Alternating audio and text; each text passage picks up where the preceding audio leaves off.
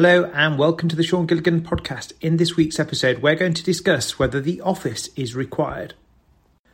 Web Anywhere was established in Keighley in the north of England in 2003.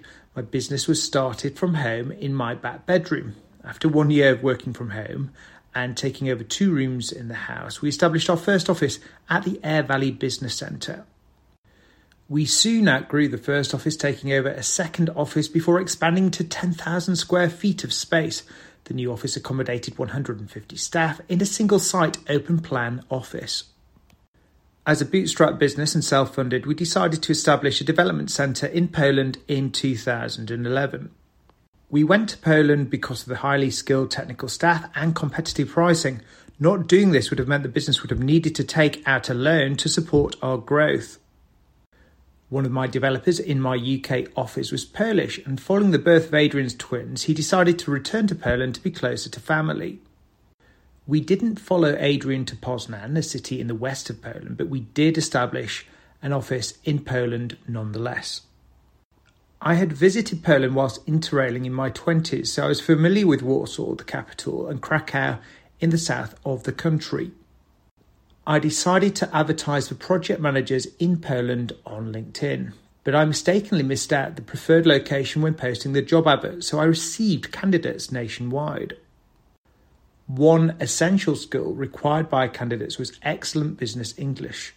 Screening candidates by video not only explained their skills and experiences, but also demonstrated their communication skills. My shortlist of candidates led me to select a general manager called Michał Kaleja. Michał persuaded me to select Katowice over Krakow as an office location. Both cities were located in the south of Poland and were close by to airports. Krakow was better known due to its tourist attractions, but Katowice was lower cost and had a larger population with its satellite cluster of cities. Following the opening of our Polish office, we subsequently set up offices in the United States in both Philadelphia and Chicago. This brought us closer to customers and tapped into new talent pools.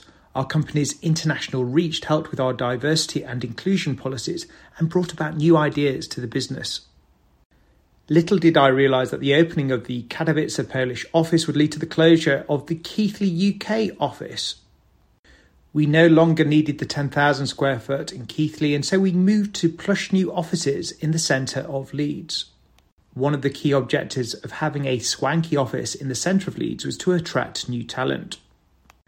The office in Leeds was smaller than that of Keighley and was open plan. I regret making the office so open because counterintuitively, I actually think it hindered collaboration. The office in Leeds was conveniently situated near the train station with bars, restaurants and cafes in close proximity. It did have an impact on raising the bar when it came to talent acquisition. Fast forward to 2020 and where and how work gets done has changed. An office is no longer as important. Talent can be hired anywhere and to work at any time. The expensive office, the headquarters of the business and its focal point has now shifted. Just as shopping has gone online, offices are now in the cloud and digital headquarters are the new normal. In some ways this is sad because there is less in-person social contact with employees. In other ways, people are given greater flexibility, there is less pollution due to reduced commuting times, and work-life balance has been recalibrated. Work is no longer about hours committed, but the outputs and achievements made. Flexible work means you can work on the weekend and on an evening, or even very early in the morning outside of the normal working hours. This means you can adapt to your lifestyle, but also focus on your work when you're in the flow of work and you have momentum.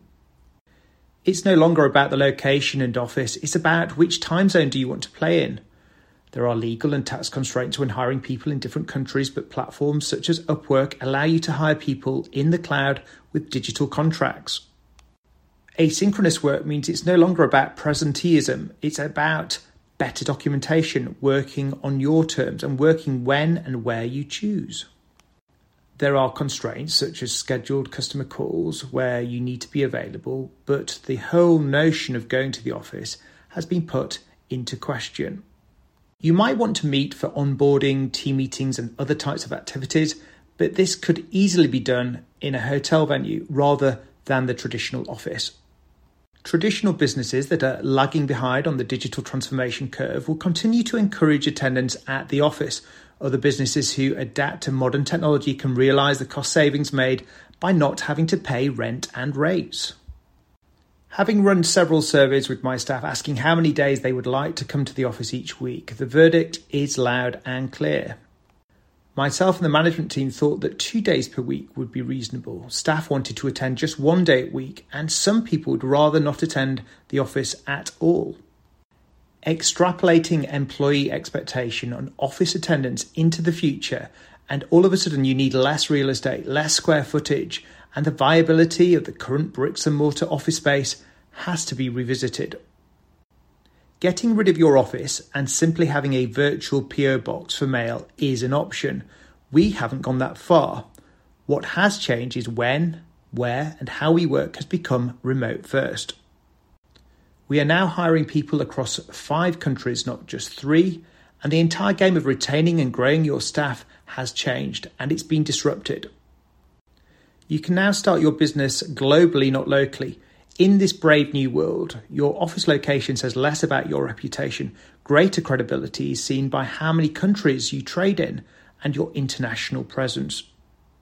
So the key question is, do you need an office? Many people think that the modern office will adapt for greater collaboration. Others think a remote-first approach where perhaps teams meet once a quarter is the way forward. Hybrid work is being coined as the popular choice for this new normal. Should companies build talent around hubs or just do away with the need for hubs in the first place? There is less office politics when you're not in the office, but relationships at work have changed and perhaps there is less attachment to a company or a brand. There are more questions than answers. Not having to pay for an office means there's more money for staff socials, travel, technology kit, and perhaps profits. However, is doing away with the office putting more of the risk on the employees? Staff have to pay for their own heating, broadband and electricity, but they don't want to pay for their commute to work. Perhaps we've reached an equilibrium that will reduce our carbon footprint and balance the work-life divide. A new era where work fits around life rather than life fitting around work. Offices are going online. Cities will need to reimagine office properties to attract people back. In London, for example, people are working from home Mondays and Fridays. Tuesdays, Wednesdays and Thursdays are reserved for visiting the office. The question remains, why go to the office in the first place when the office has become the home office? Web Anywhere still has several offices after 18 years of trading. I see a future of smaller offices as talent hubs in a greater number of locations. These offices will be places to meet in person to support hybrid work. Geographically, offices will be dispersed across more countries and use time zones as an advantage, not a disadvantage when it comes to asynchronous work.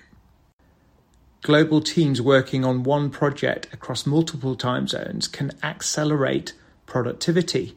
Teams across time zones means you have more communication overhead, but you have 24 hours in a day instead of 8 hours, and this is a 3-fold improvement. The days of the open plan office and everyone under one roof have gone. It was nice to be able to walk over to someone's desk and go for a coffee. I guess we will have to be satisfied with virtual coffees. The will of most people not returning to the office means that going back to full-time office-based work would substantially increase staff churn. Without your staff, you can't service your customers, so we would never do that.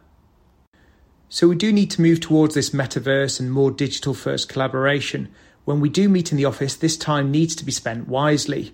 It shouldn't be spent jumping on video calls. It should be for strategic planning, onboarding and building relationships. Our work patterns and routines have changed. The clock is now broken. We meet in video rooms instead of the corridor. All hands meetings are streamed with video. We video call colleagues or send instant messages instead of tapping a colleague on the shoulder. Lunch times are in the kitchen, not the cafe. Perhaps people are not eating together like they once did. The pandemic has well and truly disrupted the way we work. There is no going back to the 5 days a week traditional office.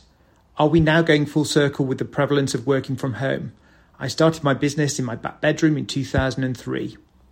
Having opened offices in Keighley, Leeds, Philadelphia, Chicago and Katowice, I am now mostly working from my garden shed at home. Thank you for listening to the Sean Gilligan podcast. We've been talking about the pros and cons of an office and whether indeed an office is required. I hope you've enjoyed listening, and until next time, thanks for listening and bye for now.